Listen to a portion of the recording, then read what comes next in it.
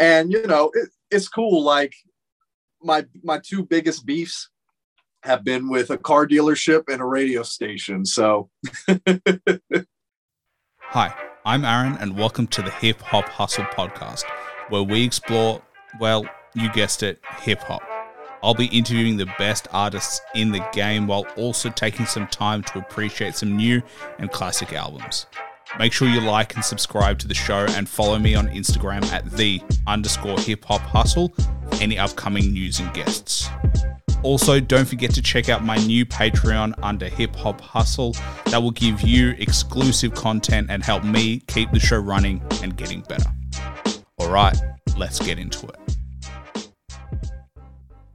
There we go. Welcome to the Hip Hop Hustle podcast. I'm with a fantastic artist, Felix the Cat. When I read the name, I had to double check. Bag of Tricks Cat. I've been listening to your music, so I've been distracted by literally what you're saying in the track. So Bag of Tricks Cat, I saw the look on your face and I was like, all right, make sure you say the right name. A lot of people do that. You know what I mean? It's cool. But if you haven't heard his music, definitely check it out. You're also an audio engineer, so you've been doing, a lot of work. You've hit the Billboard charts. So I feel like a lot of people that I speak to are getting, for some reason, not as recognized as, they're not big names in the game, despite the accolades they get in hip hop. But I've been listening to your track literally nonstop 100 years. I'm obsessed with that. Oh yeah, 100 years. It is amazing. And the cool thing as well is that it samples your grandmother as well. And then you've got that bit at the end with her. So if you haven't checked it out, please check it out. That's one of the things that I've been just literally, I reckon before I spoke to you, I've been listening to that nonstop for the last half an hour. It's just so catchy. Thank you, man. I appreciate it. Well, another track that I actually did want to discuss was Cease and Desist. Because okay. Yeah. Right. So I'm diving straight in because I like, you get a bit of the story, but it obviously has to do with your grandmother, and she's, for anyone who doesn't know, a jazz musician as well. And you get a lot of musical talent from there. But tell me about that track. What was that inspired? Like, what inspired that song? Well, Cease and Desist was a response to the Felix Shevrolet dealership sending me a cease and desist on my album back in 2019. So I put out an album called Felix Shevrolet that paid homage to the dealership. It's an iconic car dealership in Los Angeles, and they have a big sign that has Felix the Cat on it, and it's Felix Chevrolet. It's been there for a very long time. And I actually went down to the dealership. I was at the Grammys in 2019. And so while I was there, I went down there because I really wanted to shoot a video at the dealership. And so I met up with the GM, and I showed him like my artwork for the album, which was me sitting on top of the Felix Chevrolet building, and you see the sign and stuff. It was all, drawn. I commissioned a really dope artist named Donji Designs to make the artwork. Anyway, I showed him the artwork. I told him, about my grandma and, everything that I do and, the whole nine. And he just couldn't get over it. He thought it was so cool. Even some of the, associates that were there, he called them over and wanted them to meet me and stuff. And, I asked him, I said, so is it cool if I shoot a music video here? And he said, yeah, like, that's totally fine. Just as long as you pay for the insurance in case there's for liability. I said, okay, that's fine. So I left.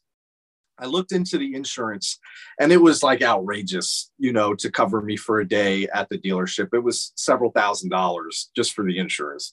So it's something that I couldn't do. So I passed on doing the video there. But online, on Instagram and Facebook, I would tag the dealership and, check in there with like a geotag and stuff. And they would, always support it. They would comment on it, send me little flame emojis and, all that leading up to the release. And it came out, everything was great.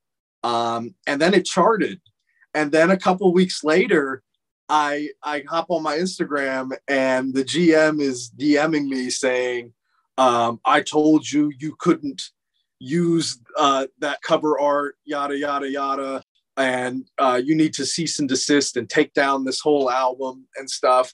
And, you know, which totally like was out of the blue, because when I was there, like he was all into it. And, you know, throughout the entire campaign leading up to the album, they were really supportive online. So it just took me back a minute. And then I took down the album and I redistributed it with the artwork pixelated. And I changed the C in Chevrolet to an S.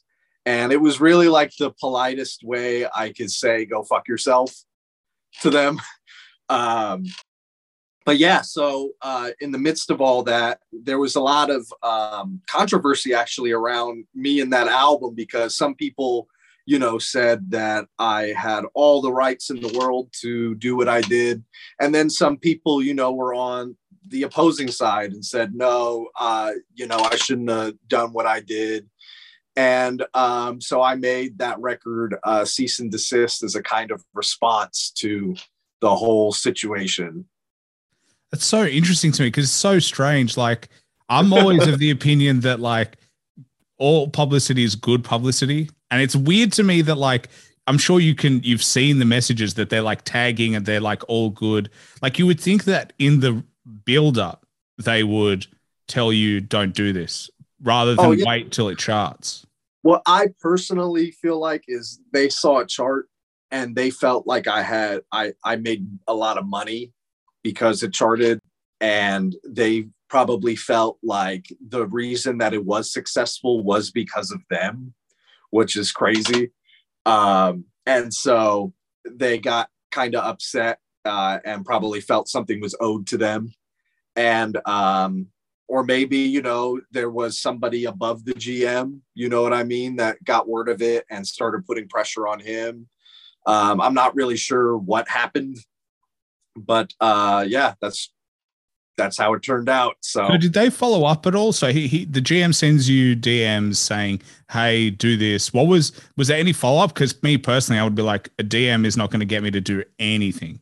I'm just going to ignore it. You want to know what the follow-up was? Yeah. One of their sales associates about a month after the ordeal reaching out to me asking if I wanted to buy a vehicle from the dealership. That was the follow-up. That was the follow-up I got. So did they not like actually, so there was no court order or anything like that? It was literally no, there was no, I wanted to avoid anything like that, you know what I mean? So I just did the cease and desist, and you know, it really ended up being a really bad look for them, because you know, in Phoenix, at least where I'm from, you know, the Phoenix New Times and the Arizona Republic and a lot of like the news media out here picked it up. And it just wasn't a good look for them that they're, you know, essentially just picking on the grandson of the woman who sang the song that made the cat famous in the first place. You know what I mean? So it's it just wasn't a good look for them. And the public opinion of the people who know that story generally sways to, you know, the people at Felix Shevrolet are assholes. And, you know, it is what it is. And I didn't even really rally like my fans or anybody online to be like, you know, let's attack them and yada, yada, yada. But I kept getting, even to this day, I get tagged like in people like going to the dealership and flipping them off, and people leaving bad reviews and sending them hate messages and stuff. And I'm like, yo, like I'm happy to see you're passionate about it, but I don't really care, you know, at least anymore. Yeah. Well, because that was like 2 years ago, right? Yeah, that was in 2019. Okay, so it's interesting. I feel like fans, like once they pick up a story or they pick up like they're like, I'm going to run with this forever, and they never let you they forget. Hold a grudge. Yeah, my fans have held a grudge against the Felix Chevrolet dealership. So let me ask you this. Would you take a car for free? Yeah, I'd take a car for free. Well, Felix Chevrolet, step up. You were step up. Move at the beginning. Now get him a free car. Yeah, get me a free Chevy. Yeah. Were you worried when you changed the name about like what that could do to the album? Because like, as much as it's obviously because you charted because of the music, then all of a sudden the name of the album changes after it charts, you know, your album art changes. Were you worried that like people would kind of not recognize the album, even though like the music is like it kind of throws it off because everything you've been doing in terms of promotional material changes? Yeah. I mean, I feel like though, when the thing with the dealership happened, it put more people onto it than even that even already knew about it. You know, the fans and the people that follow me and were fans of that album, they knew what was going on with the album. You know what I mean? As soon as, you know, I publicly put it out there that that's what was happening, you know, they pretty much everybody was aware of what was going on. And so, yeah, in a way, it actually helped the album. You know, I saw a huge spike in streams and sales and everything once the controversy with the dealership happened. So it actually kind of helped it instead of hurt it. But I was a little concerned, you know, in the sense of, you know, I spent a lot of money on advertising and putting money into marketing the album, and now it's kind of null and void. But you know, it did what it was supposed to do, and it ended up not hurting the album. It actually ended up helping it, and gives it kind of like this cult, you know, story behind it that people always ask me about. So I think it really added to it. Well, I think the narrative is cool now. Like it adds just another layer of like, you know, I think people jump on interesting parts, especially in hip hop, is like a bit of controversy never goes astray in hip hop. Like they just like, even I'm like that. If there's a beef or if there's like any sort of back and forth, everyone jumps on that shit straight away. Oh, 100%. 100%. And, you know, it's cool. Like my two biggest beefs have been with a car dealership and a radio station. So so what was the radio station beef? Now I'm interested in this, but it is interesting that you're fighting with like companies rather than like, oh yeah, you know, individuals. It's more interesting. So I mean, the beef with the radio station and stuff was Power 98 is, you know, and has been for a long time, like the biggest hip hop station in the state of Arizona, which is where I'm from. And a big gripe that my partner, Justice, he runs a company called Respect the Underground. We had a gripe because they didn't fully support the local hip hop scene. And they had like a specialty show, like, you know, 2 hours a week on Sunday nights where, you know, they don't even have to report to BDS about what they're playing, where they would play like some local records and stuff, but no records, other than a very few exceptions, got actual like weekly and daily radio rotation. And so, you know, me and my business partner just actually called them out on it. And we just said, yo, Power doesn't care about Arizona hip hop or artists that are from here. And that sparked a whole big controversy when we did that. And so how did you call them out? What? So how did you call them out? Like, was it just on social media or what did you do? We made a billboard that says Power doesn't care about Arizona hip hop. And we put it up and took a picture of it and posted it online. Okay. So not exactly the smallest fuck you, but it was pretty big. Yeah. And yeah, you know, that was another very controversial thing. And, you know, a lot of opinions about it, you know, some people on one side, some people on the other. And I did some type of response for that. But yeah, I mean, things are good with Power now. It was kind of squashed it. You know what I mean? They just played one of my new records on there a few weeks back. So, you know, everything's cool now, but there definitely was some tension. I think it was in 2018. There definitely was some tension there. Did they respond at all? Like, obviously it's cool now. Oh, but yeah. What was their response? Oh, yeah. The program director, the program director at the time responded. And then the program director from the past had actually made a statement, and it just made it worse because he said, yes, we do not care about Arizona hip hop. We care about selling ads, and we need records that have lots of listenership already. So no, we don't care. And it just further like dug the hole even deeper. So yeah, it was fun times. It's an interesting way to fight that beef where it's like, no, he's right. And that's like, you know what I mean? Yeah. So, yeah, no, so you're strange. right. We don't care. Yeah, you're right. We don't actually care. Put that billboard back up. It's accurate. Yeah. So good times. I actually feel like radio stations struggle with that because like it is a business and obviously their business is based on ads, not on actually playing music. So it's like, I reckon like even here in Australia, we have that a lot. Like they play Australian music, but they don't play Australian hip hop. And they don't really play much hip hop in Australia anyway on the radio.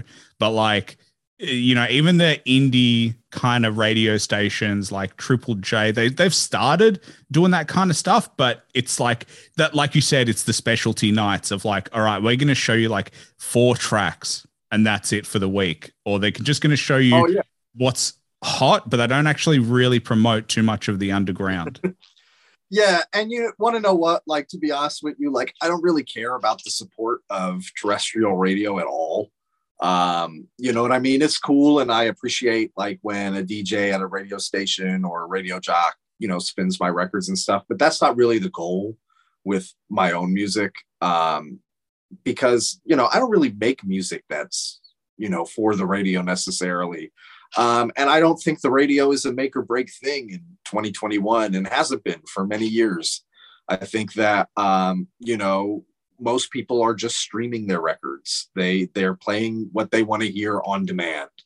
And so, you know, I don't see like radio support making or breaking, you know, artists today, at least. I think the real problem with radio, it's very much like TV, is ads. And it is the fact that I reckon if they played music nonstop, you'd have more listeners. But like, I think ads kill everything, and Spotify, iTunes, all those, you don't have to listen to ads anymore. And so why would you contribute? Even Sirius. Yeah. Like it's just one of these things no one wants to be advertised to. They just want to be able to enjoy their music or their podcast without ads. And it's like, no wonder they're dying arts. Like the only thing that's saving radio is that people still drive cars. And so they still listen to the radio in the car. But now with the tech, you just sync up your Spotify. And I'd never listen to radio. People say, what do you listen to on the radio? I'm like, why would I do that? Yeah, I can't remember the last time I put on the radio in my car, you know, and I feel like a lot of people are like that. Yeah, I think it's cool when radio supports, but I don't think it's necessary. I don't think it makes or breaks anybody anymore. Well, how do you think the game has changed? Like, obviously, we're talking about streaming now being kind of the king. How do you adapt in terms of your strategy to get streams versus obviously in radio, you just get like the radio heads supporting you essentially, you know, you get the DJs to be like, I like your stuff and they just play it. But how do you get the attention on streaming services now? It's harder. You know, a lot of the support that I've gotten is from like fans that will buy physical copies and buy, you know, a digital copy. And, you know, streaming is cool, but the real support is actually buying directly from the artist. But the streams are important. Streaming is a little bit trickier because there's just such a saturation of music out today. You know, I forgot what it was, the Spotify figure, but something like 50 or 60,000 songs are uploaded to Spotify a day. Wow. So like you're competing against all these different artists from the indie level to the mainstream level to the amateur level. It's just, you know, a total, you know, overload of content. And so you have to kind of stick out. You know what I mean? You have to be more than just a musician. I feel like you have to be more personal with your fans now. they have to have a sense for who you are as a person, just outside of your music, and be able to relate to you really well. And so I think that the key to getting streams and getting any type of support, especially now and especially for indies, is to build that connection with fans, is to find people that like your music and then build that connection with them. But yeah, like a positive side though of streaming is the convenience. You know what I mean? It doesn't cost anybody anything to just check you out. You know what I mean? To just give you a listen and see if you like it, compared to if, we went back 20 years ago and they had to buy a CD or they had to tune into a certain channel and wait to hear the song. Like, it's a lot more convenient for the listeners to listen to something new and see if they like it. But yeah, there's pros and cons to it. But yeah, I mean, with music, you just have to adapt. The industry, you just have to adapt to what's going on because it's constantly going to change. And, music is, and all entertainment is just a reflection of today's climate in the world. So it's always adapting and changing on both the creative end and the business end. Yeah, I feel like it's a weird kind of mix where, like, if you've got like a name, you're establishing yourself in the industry, it becomes easier because people get to see more of you because there's more access points. But to start, it's like easy to get your music out there. It's just hard to get traction. So it's like you've got to build momentum. And once you've got momentum, everything takes off.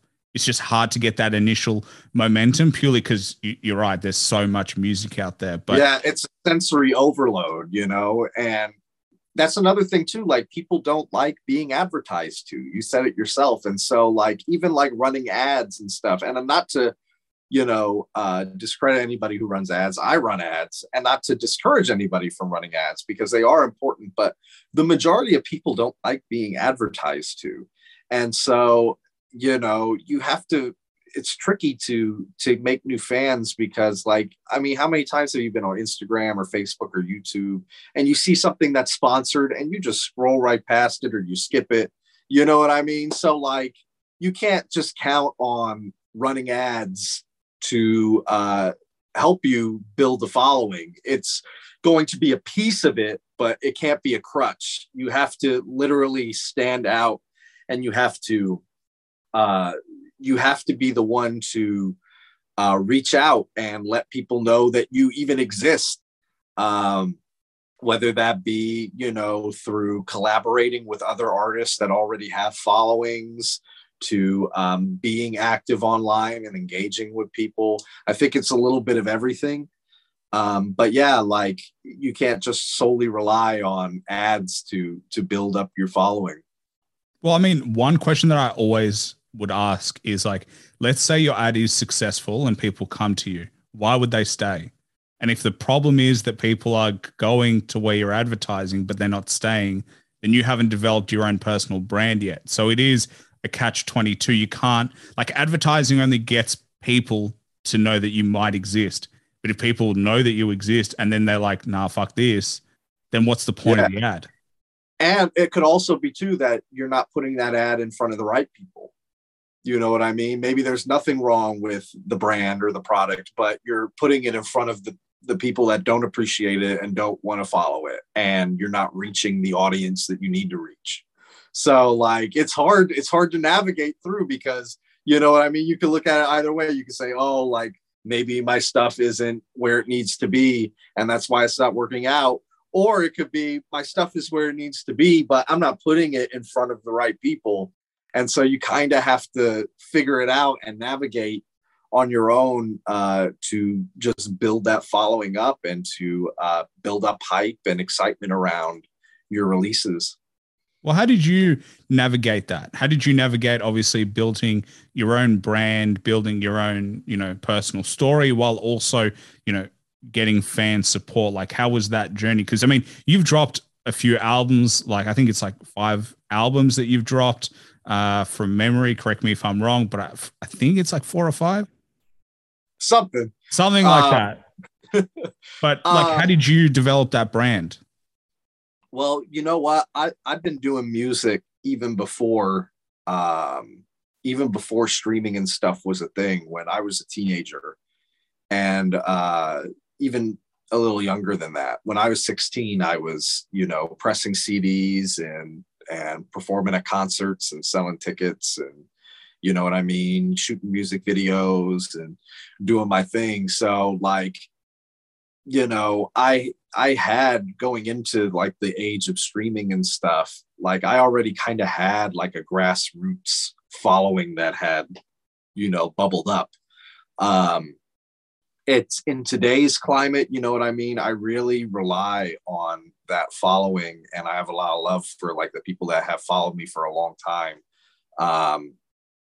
And like I gain new fans, and a lot of the time too it's from collaboration. And not necessarily just through a feature, you know what I mean? But being, on the engineering side and recording and mixing for somebody, or, doing a feature with an artist, or having an artist feature on mine, and, you know what I mean? Opening up for people and networking. A lot of being online is great. And like, you have to be online and you have to network and engage with people online, but you can't just rely on that. Like, to me, like, you have to go out and meet people, like you can start like in your city, you know what I mean? Like, you can start where you're at and just start going to local events, and okay, this DJ's always DJing at these local shows. I need to get to know this DJ. Okay, these other artists are opening up on the show. Like, I'm going to get to know them. You know what I mean? Oh, they brought a bunch of people. Like, I'm going to do a song with them. You know what I mean? And start to, just get your name out there and let people be aware of you.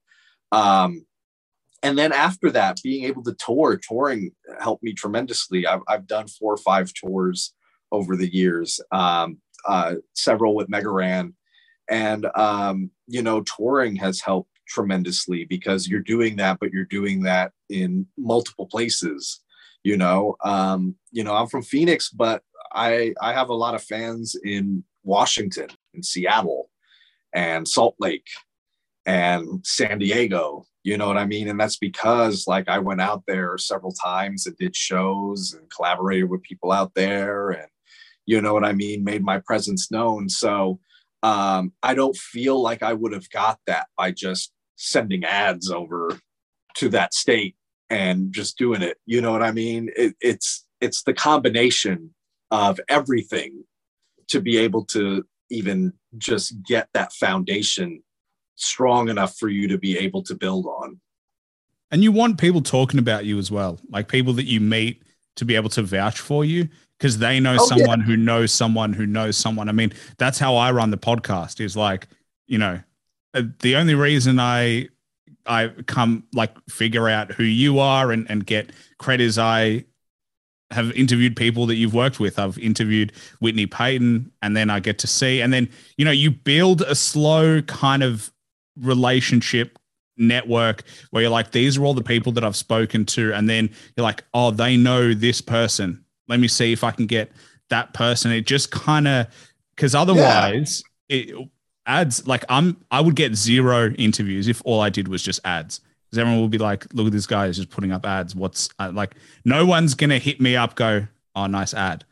You know what I mean? Yeah. So it's like, that's not how it works. Like, you gotta, go through, be willing to be like, I can't tell you how many times I've messaged people that haven't responded, and then they finally respond and you get an interview. It's just like same thing. And especially for a musician, you got to tour, because even if a fan's on the fence, they might buy a ticket, and if you kill it, they become a fan.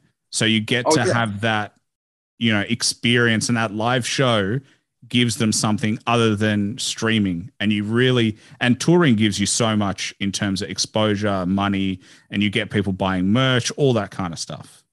Oh yeah, it's a combination of everything. It takes all those moving parts to really get everything going.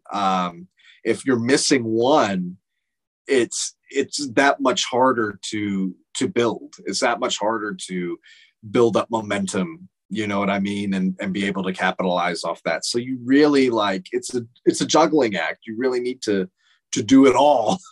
And, you know, for indies, you know, indies are very DIY.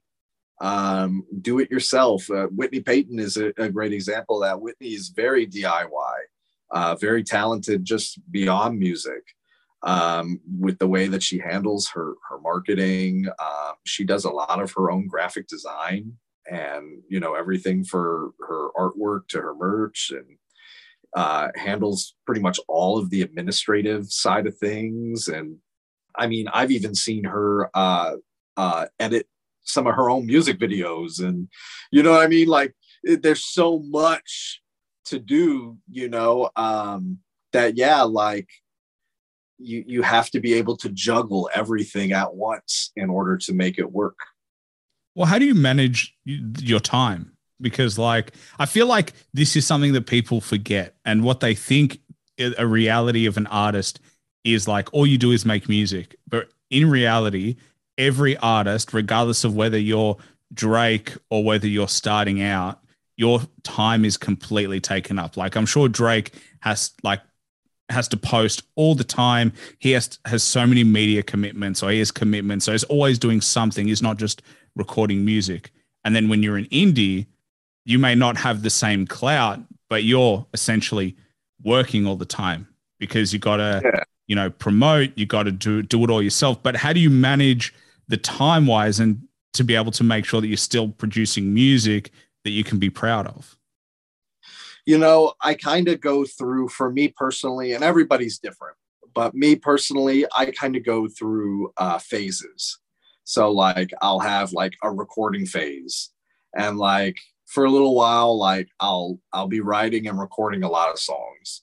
And then once I have like a nice handful of songs, then I go into the mixing phase. And as the songs are being mixed, I'm mixing them based off of priority.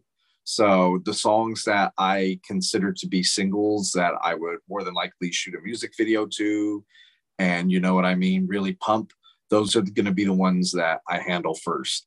And then I start arranging, like, you know, getting a music video together and, you know, getting all that lined up, figuring out a timeline for my campaign of when things are going to come out. And, you know, if I'm going to run ads and stuff, figuring out what my budget's going to be, and doing all that. And then there's the time of executing it all. And, you know what I mean, doing on a run. And as the execution is happening, I'm shifting back into like writing and recording at the same time. So it kind of like is a cycle, you know. I don't just make songs and then put them out. It would be really difficult to keep up with.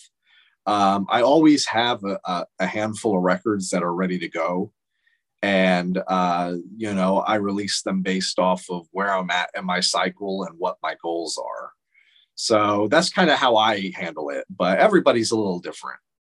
Well, how do you view people who just release music nonstop? Because I feel like there are some people who just, they write, they record, they drop, and they literally are doing that 24/7, and they release like 3 albums in 1 year. And I have no idea how they have the time to.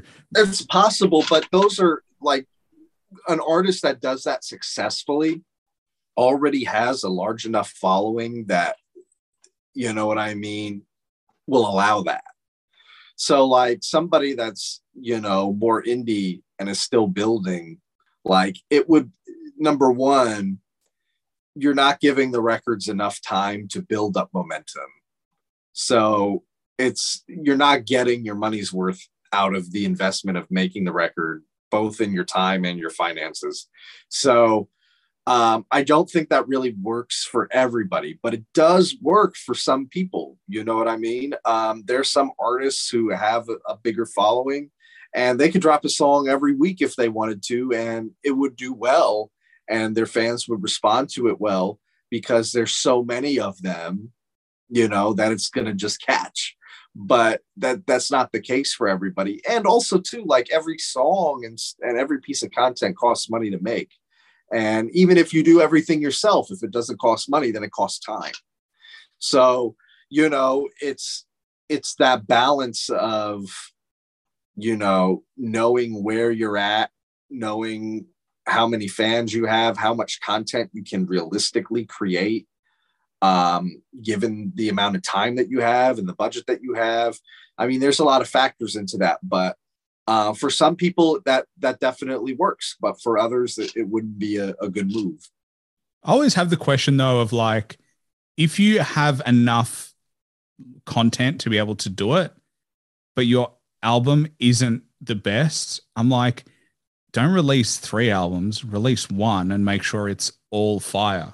Because I like my only concern, and this would be my concern, is like that I have amazing songs that are burnt on average projects because I'm not picky enough, or I'm not really constructing it well enough and then giving it the time of day to kind of catch. And I feel like because people are fighting for attention, they've got lost in the art form of like, hey, you're better off waiting and making sure your album is fire so it's undeniably good, rather than going, because if they listen to a poor track of yours that's on an album, there's no guarantee they'll listen to a different one that's better. It's like, okay, so you kind of almost lose your opportunity. So it's about opportunity cost there as well.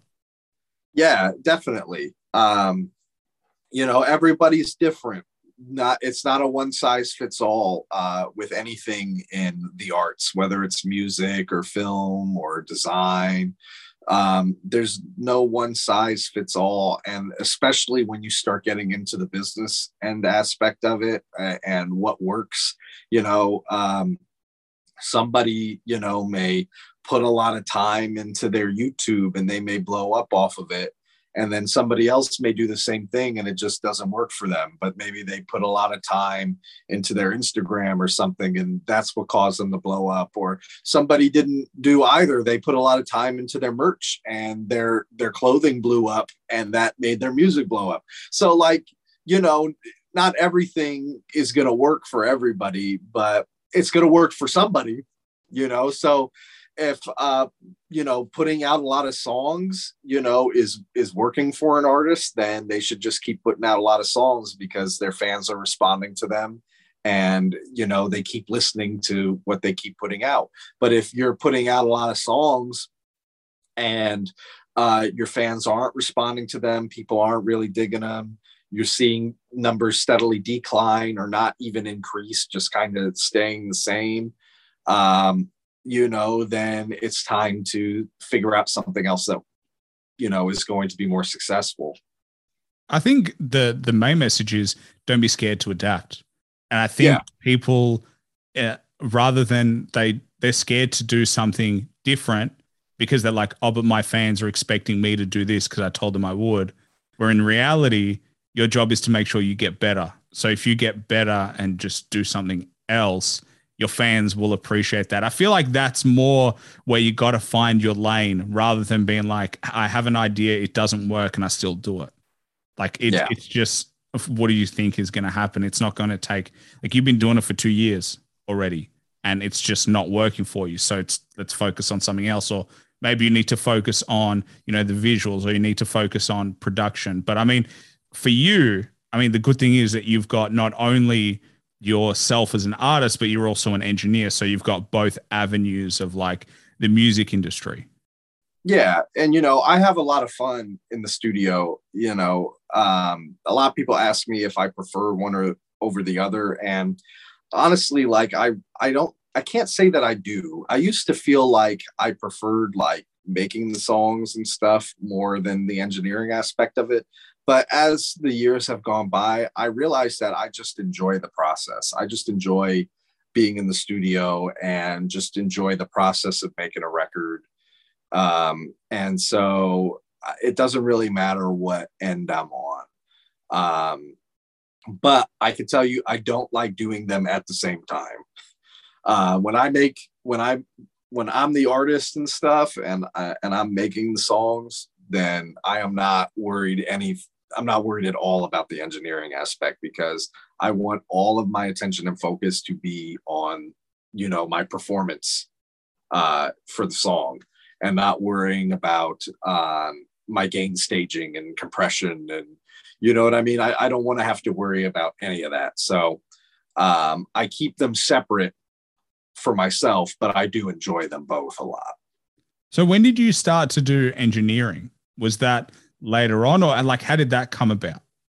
I mean, so again, I come from, a time in music where DIY had just started being a thing.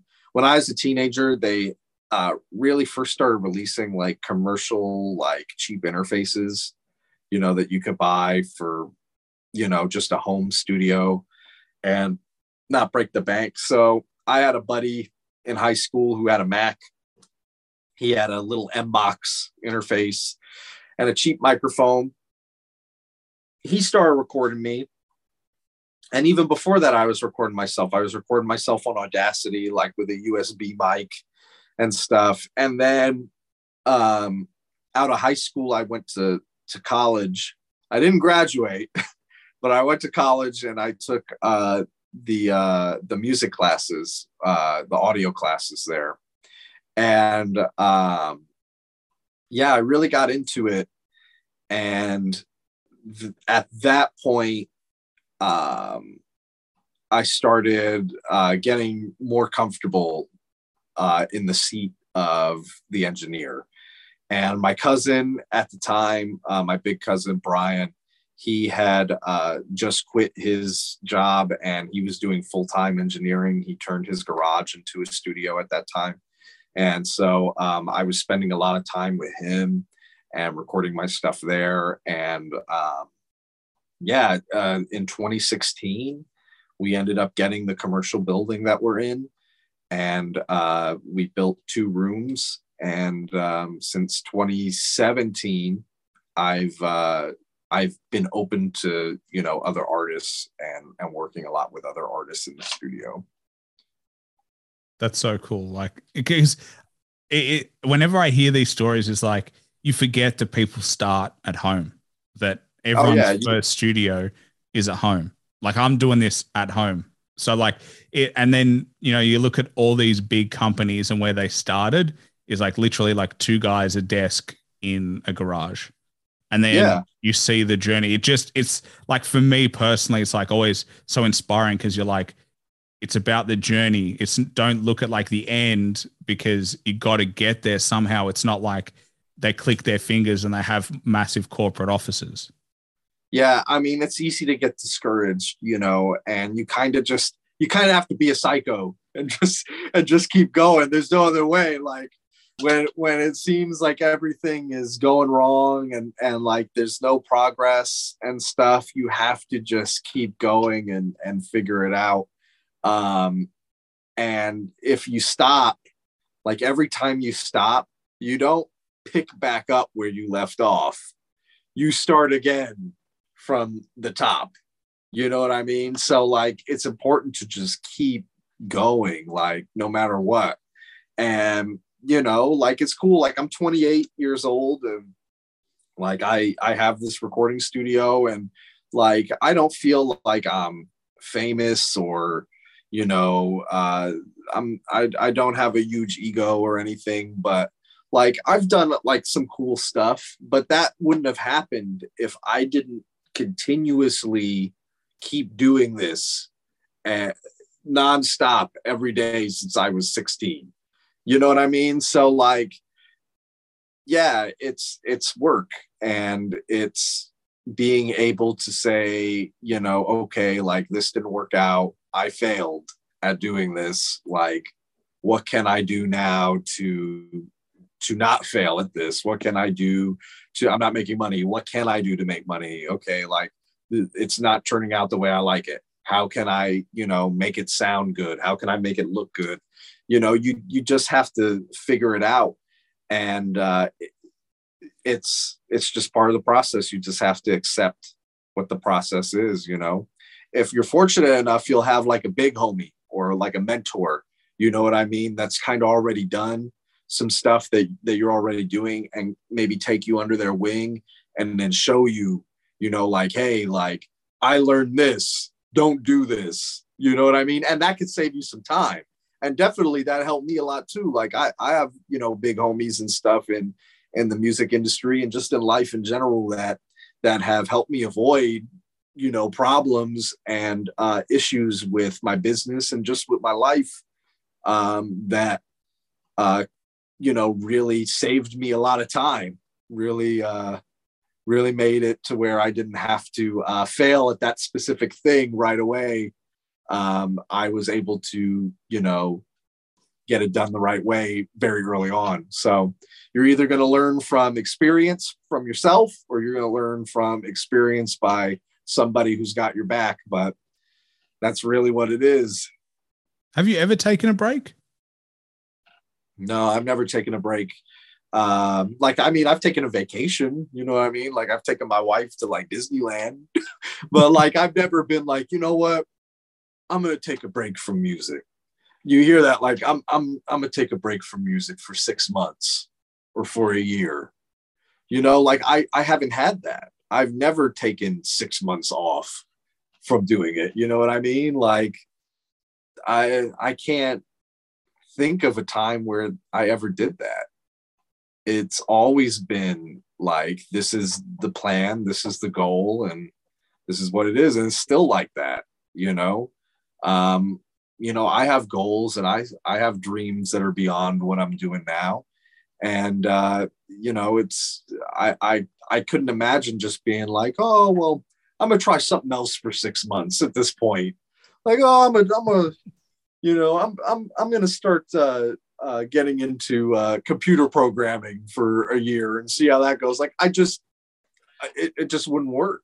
Well, I mean, it's interesting to me because it's like in podcasting, the average podcast lasts like 8 to 10 episodes because the barrier to entry is really low. So anyone can buy a mic. I mean, every computer comes with a microphone. And so you see people, they start and then they expect to be like Joe Rogan. Even though Joe has, 1,500 or whatever episodes, he's got over 1,000 episodes and he didn't become well recognized until he's pushing like 1,000 episodes. So he was doing it for a long period of time, but people think that, you do one or you do 2, 3, and then the sexiness like disappears. No, it really doesn't. And you only fail, like you talked about failure, but failure is a mindset. You only fail when you stop.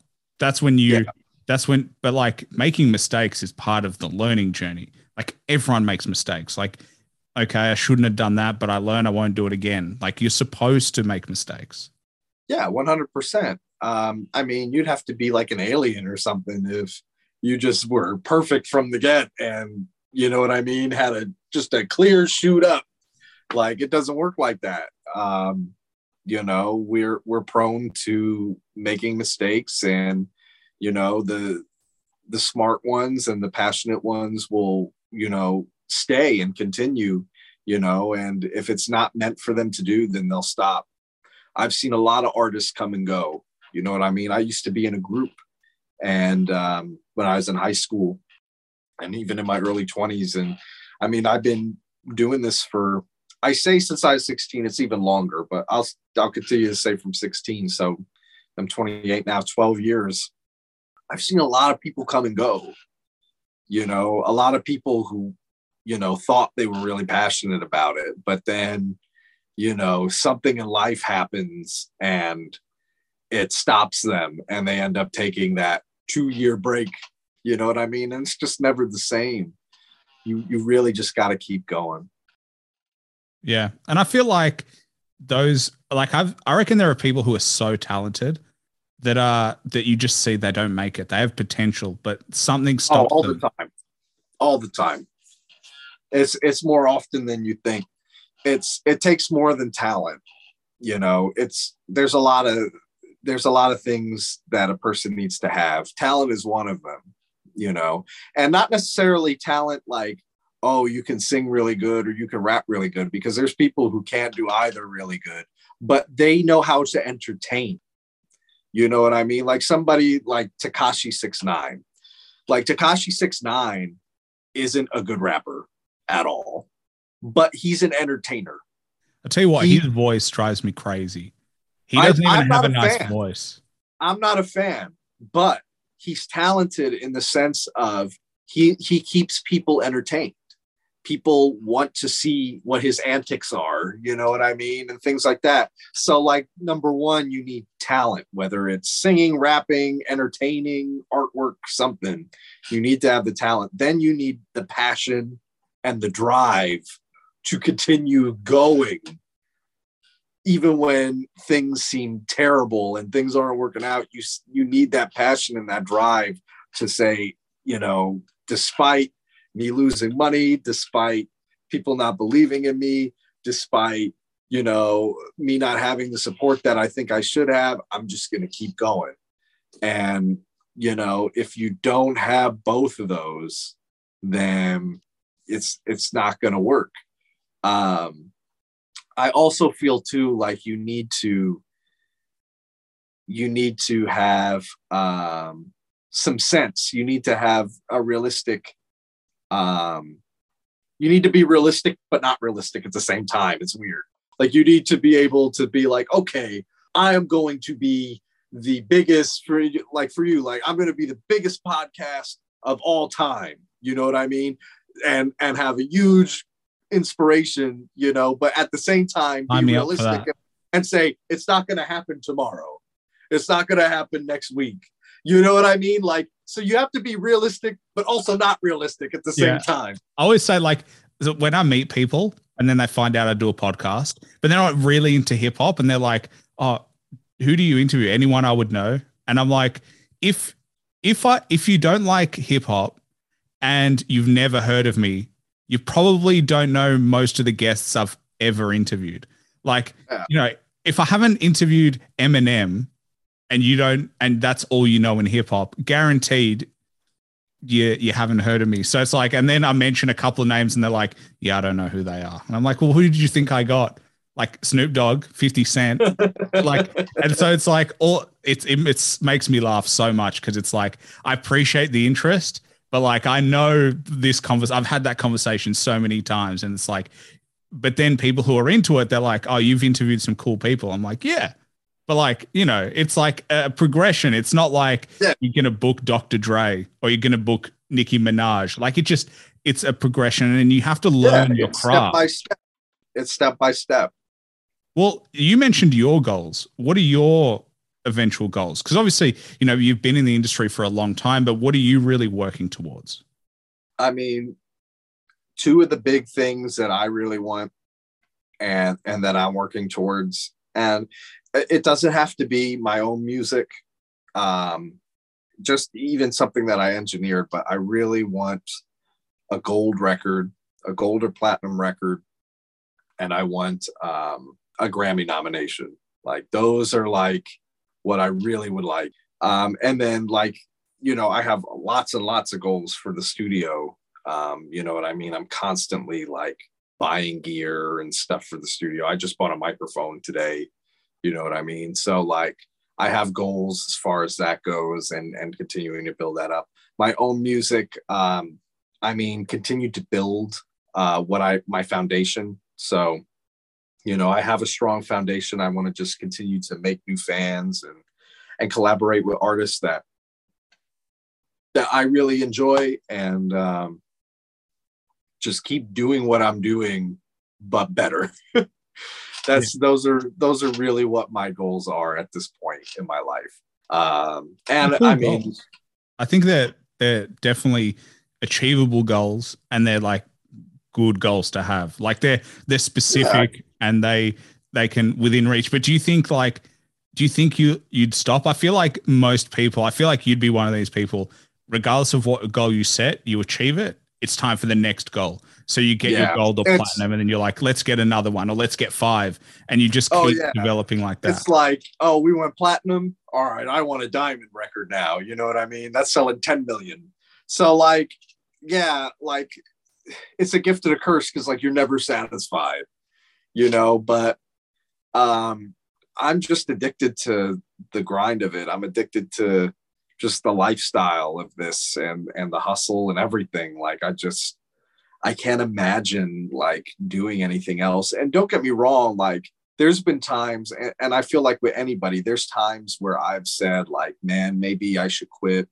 Maybe this isn't working out for me. You know what I mean? Maybe I'd be better off doing something else. And then like reality sets in and it's like, okay, you want to do something else. Well, you know, all of your work experience is with this. You don't really have any experience doing anything else. So what the hell are you going to do? You know, and you kind of snap out of it. And then like, you know, something good, whenever like you feel that way, like something good is coming. Like whenever I felt like very uninspired and down and saying, man, like, I don't know about this anymore, something happens that totally revigorates it. And, you know, you just have to trust it. You have to, even when your gut's telling you like, just stop, don't trust it. Keep going. I 100% agree. I've literally every week, I feel like it's not. And then all of a sudden I book someone that I really want to book. And I'm like, oh yeah, I'm doing the right thing. And then the following week, I'm like, oh, like it's just, it is what, especially when you're driven. I feel like when you're driven, you're like, and I'm an impatient person. So I'm like, I want everything right now, but then I have to, you know, make sure that the self-talk is like, it's a process, like calm the fuck down. Like it's not going to happen tomorrow. And then you just got to keep going. But I mean, I feel like people who stop and go back to full-time work, they regret it long-term. Like, oh yeah, I think so. You know, I think a lot of people are unhappy doing what they're doing, you know, and I actually just wrote a song about this recently. It's not going to be out anytime soon, but yeah, I feel like there's a lot of people that, you know, are unhappy and stuff because they didn't believe in themselves enough to bet on themselves. And you have to believe in yourself enough to be able to bet on yourself. Like you have to be able to bet your livelihood on yourself, you know? And I mean, people will say like, oh, you know, you could go a safer route, but what's a safe route? You know, like you could work for somebody and then, you know, one day they just lay you off. Like the company's not making enough money and they're doing a layoff and you got to go.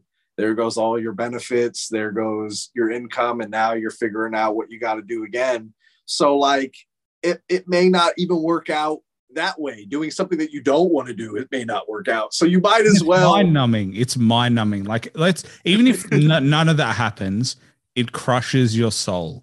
It really does. Like, you know, I still have a full-time job because you still need to pay bills. But like I always say, my long-term dream is to do this full-time and not have to have a full-time role. Because what I hate more than anything is other people decide when you're ready to try something new or when you're ready to move up or when you're like, hey, can I work from home? And they're like, no, you got to come in. It's like, why? It just is so annoying. And then, you know, office politics and like, yes, there are politics in the industry, but like at least it's an industry. There's politics no matter what you do. There's politics no matter what you do. You know what I mean? People who say, oh, there's too much politics in the music industry are full of shit because there's politics if you work over at Olive Garden. You know what I mean? So like, it doesn't matter. There's going to be politics and no matter what you do. There's going to be gossip and people talking shit and, you know, running their mouth no matter what you do. So yeah, man, you might as well just do what you enjoy doing. And yeah, dude, like keep going. Like don't stop, just keep going. You know, like it's a transition. Like it took me 5 years to be able to stop working a regular job before I was able to fully transition into like just doing music and stuff. So like give yourself the time, you know what I mean? Give yourself the time to establish your brand and spend a few years really doing it and figuring out ways to, you know, make it a source of income to where you can slowly transition out from you going full-time to part-time to full-time doing what you want to do. And also, I personally don't even think like I'm good enough at interviewing yet, you know, because there are things that I want to work on in the way that I do podcasts or the way that I, you know, deliver questions and stuff like that. So there's like other stuff. And I think like close to 40 episodes ago, I was like, I'm nailing this. And then recently I was like, oh, you're not even close to where you want to be. And I feel like that's a journey as well, is like, you always want to get better at the craft, regardless of how experienced you are, because if you stop getting better, then you just stagnate. And then that's worse than anything else. If you haven't already heard, listen to my record, Not Even Close. Oh, I definitely will. I think it's so interesting because as much as like what you and I do are different, the same principles apply in the sense 100%. That like, you know, you just got to keep going. And I've got friends who do the same thing. And I've seen people who start and stop. And like, I remember when I started this, I joined some Facebook pages of like how to podcast, and people are talking about podcasting, and they're like, you know, what should I do it on? Well, it's like asking, what should I make a song about? It's like, you got to decide that for yourself. I can't tell you, because if you're doing it, like if I'm like, all right, do a podcast about hip hop and you don't like the music, you're going to quit. It's like, right. Yeah. Like, you have to do what you enjoy, period. And I think that's kind of the best lesson. But actually, I did want to ask you as well about your grandmother, because obviously that's a big influence on your life. And obviously she was an artist as well. But how did that how did that influence come into your life, and what impact was that on you?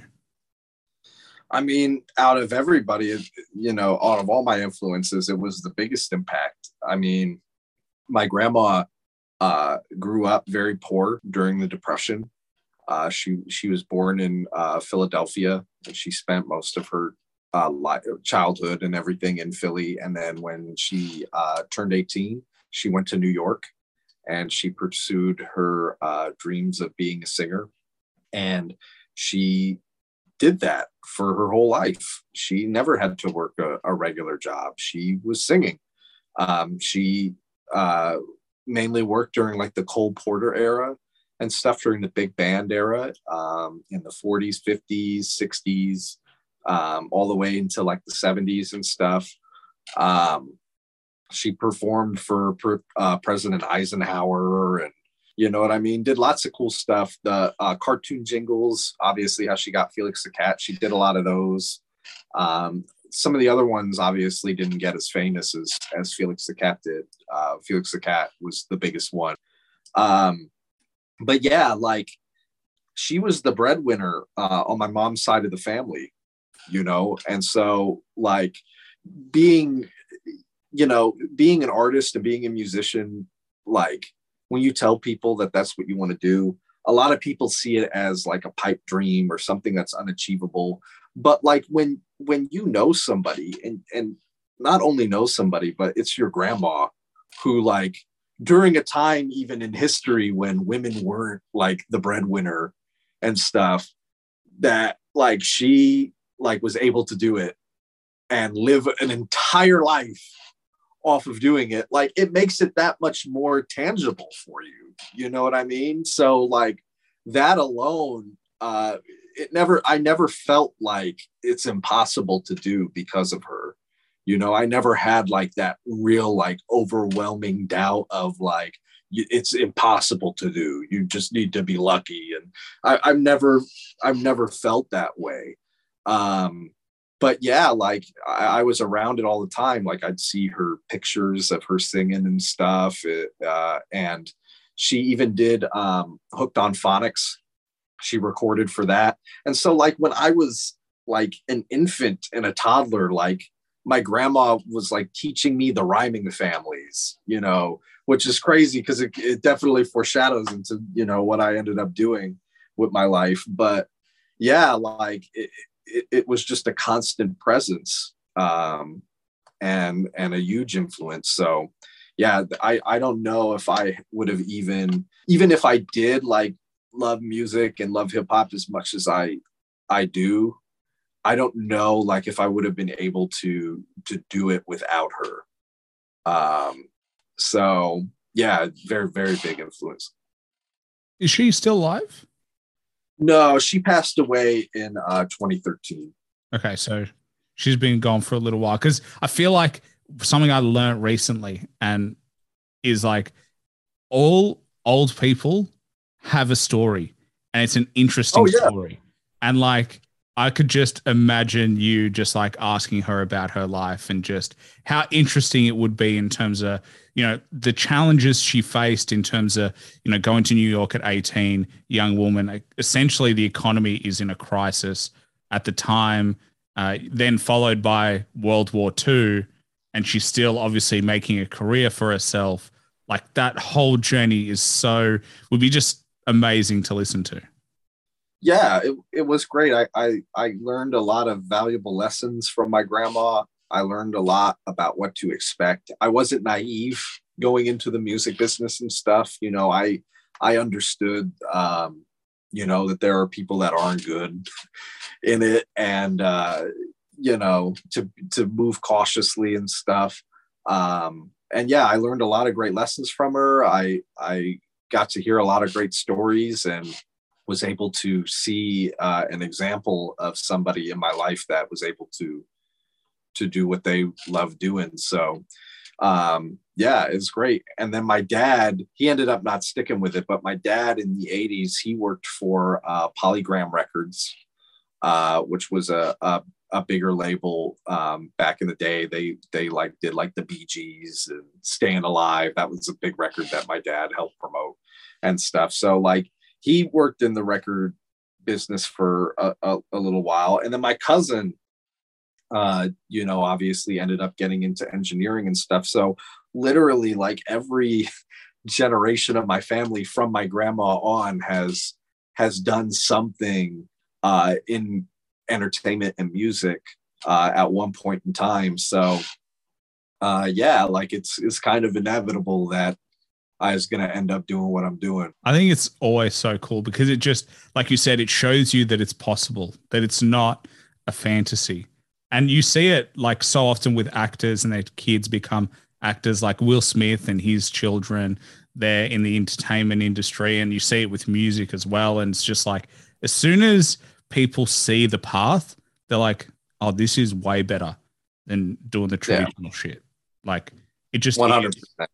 And like, I feel like now more than ever, and I had this conversation with like my brother the other day, and I feel like now more than ever, people are like, I don't see myself working at a company for the rest of my life. I see myself working there to like make my way for now. And then when I'm ready, or when I've got enough, cash behind me, I'm going to start my own thing, whether it's their own business or it's run a cafe or it's, whatever it might be. It doesn't have to be in entertainment, but I feel like these days, everybody's got a dream. Everybody's got a dream, and everybody wants more than what they have right now, and some are going to work harder towards it than others, and those will be the ones that actually, get to see it through. Unfortunately, not everybody's going to be able to live out their dreams for one reason or another, but the majority of the time it's going to be because of overwhelming self-doubt, other people doubting, you, and it influencing you enough to doubt yourself, or just not working hard enough and not foreseeing the the workload and the level of expectations that you need to put out there. And also, like, one extra bad break. Like, I feel like there are some, like, there's always a breaking point where something goes wrong and then something else goes wrong, and then they can't bounce back after, third, fourth, fifth, or even the first one. It just, you gotta bounce back though, man. You gotta bounce back. I mean, in 2020, like, my before even COVID hit, the third day of the year, so January 3rd, I came to the studio. The whole studio had flooded. A pipe burst in the bathroom wall, so the whole studio was flooded. Then 3 weeks later, on my birthday, my dad had a stroke. Then after that, finally, after insurance comes and we get like, you know, the studio fixed and everything, it's March, I'm able to come up and running. Then COVID happens. You know what I mean? Like, so like, yeah, like you can't allow like outside forces stop you, you know, like you have to, you can't allow something like that to break you, you know. A lot of people will just fold, you know, when things become difficult or inconvenient, you know what I mean? But you have to be able to push past it. Well, I mean, Elon Musk said he almost went broke trying to make Tesla happen. Yeah. Like he was literally, he gambled. There was another business where they literally gambled the last $1,000, where they went to the casino and they're like, we need extra money. They gambled. I think it was like $5,000 they put on the line because they needed 10. They're like, red or black. We either get it or we don't. And they got the 10 and they make a company. I forget what it was, but like what people forget is success comes from costs. Like whether it's personal or whether it's like, there's always a cost associated to it. And you have to 100%. You got to make the sacrifice, you know? Well, how is your father, by the way? How is your dad? How is your father, by the way? He's good. Yeah, he's good. He a few months after that, he was able to walk again and stuff. And he had no real lasting problems from the stroke and stuff. So the best case scenario ended up happening, thankfully. But I mean, it's a very stressful time, you know, especially with COVID and stuff, and the business taking a hit like that. So, I mean, it's always going to be something. There's always going to be something in the way. And, you know, after a while, you may get jaded and the thing in the way may become the excuse. And so you really got to just keep going. Well, I love that. And obviously, and it was on your birthday, which doesn't make it any better at all. Yeah. Like, because you're riding an emotional high and then all of a sudden it's the lower of lows. Yeah. Tough times, but we're here. We made it. We're back. You know, almost 2022. So I can't believe it. I'll be 29 in January. So when's your birthday? I'll be 28 in January. January 22nd. January 5th.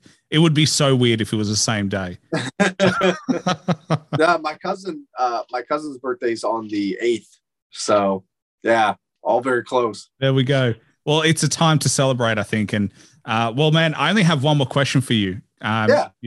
This is probably going to be the hardest question I ask. It's the only question that I plan. So let's hope it's good. But if you had to recommend one album that everybody should listen to at least once to get an appreciation of, what would it be? It can't be obviously your music, and it can be any genre as well.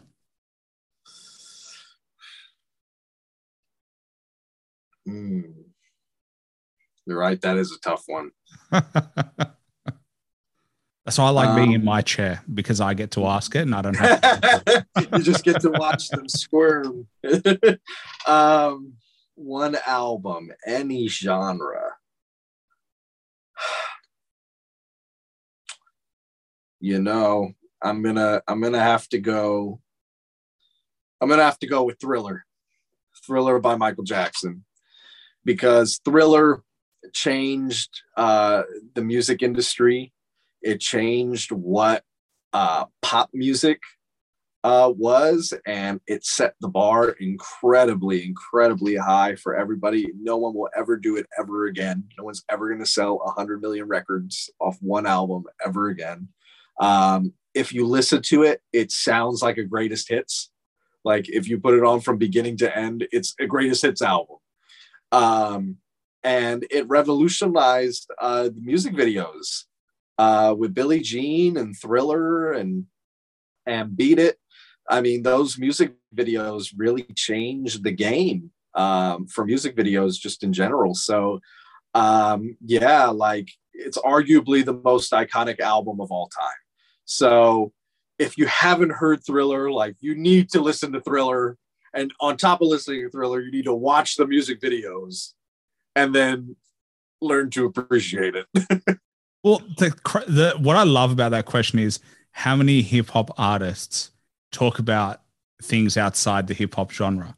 Like it astounds me the breadth in which like hip hop artists listen to other music and be like, oh, we'll take that from that genre and that genre. Like it's just awesome to me. And I always love the interesting answers. And yeah, like Michael Jackson is not my favorite artist, but like I remember growing up and like literally every time at school, it was always playing.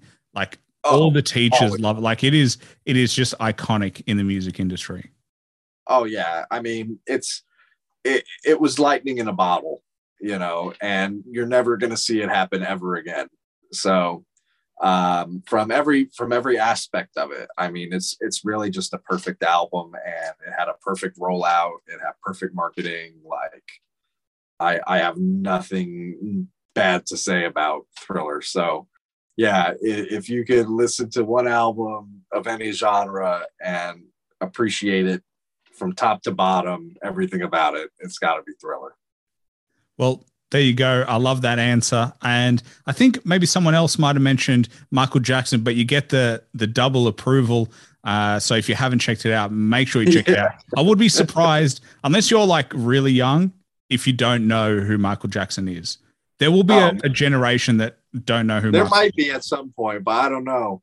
If it wasn't Michael Jackson, though, then it would probably be like one of the Beatles albums. It would probably be like Revolver or Abbey Road, one of those, neck and neck. I almost said Abbey Road, so that was my next one. I was debating in my mind, but I got to go with Mike for this one. So there you go. Did Thriller come to your head? Because I feel like for most people, like they have an album that goes to their head straight away.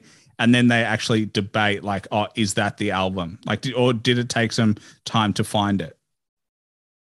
No, Thriller's the one for Mike. Yeah. Thriller's the one. I mean, he has other albums that are great and songs that are great, but Thriller's the one. But yeah, Abbey Road too. I mean, shit, Abbey Road is just classic. So it was hard. It took me, I knew it was going to be one of those two. I didn't know which one. But I chose Mike because of the music video aspect and the amount of records that it sold, and that he was a solo artist as well. So yeah, like, but both albums though, if I could choose two, Abbey Road would be number 2. Well, we'll let you have it. It's not like I'm going to cut it from the podcast. We'll let you have it. But Bag of Tricks Cat, I appreciate you coming on the show. If you haven't checked him out, check him out on Spotify. He's got some YouTube videos as well. Make sure you follow him on IG for any updates. He's worked with some fantastic artists. I think I saw you worked with Bizarre from D12 as well, Whitney Payton, who we've already mentioned. So, and check out his engineering. Already is on, you can see the Billboard charts and the plaques behind him right now. So definitely check him out, give him your support. But is there anything else you wanted to plug or anything else you wanted to shout out before we finish up? No, subscribe to your show. If you're listening right now, go subscribe. Definitely subscribe. Keep supporting both of us. And the more you support us, the more content we get to put out. And then we get to keep you happy. So, you know, we live for the fans, really. If there were no fans, then it makes our jobs really difficult. So the more support we get, the easier it is. We just be talking to ourselves. Which, to be honest, I do anyway, but this makes it seem like normal. Oh, yeah, man. Thanks for listening to the show. Please like and subscribe and follow me on Instagram at _hip-hop-hustle for upcoming podcast news. Also, don't forget to check out my Patreon under Hip Hop Hustle for exclusive content and to help support the show. Bye for now.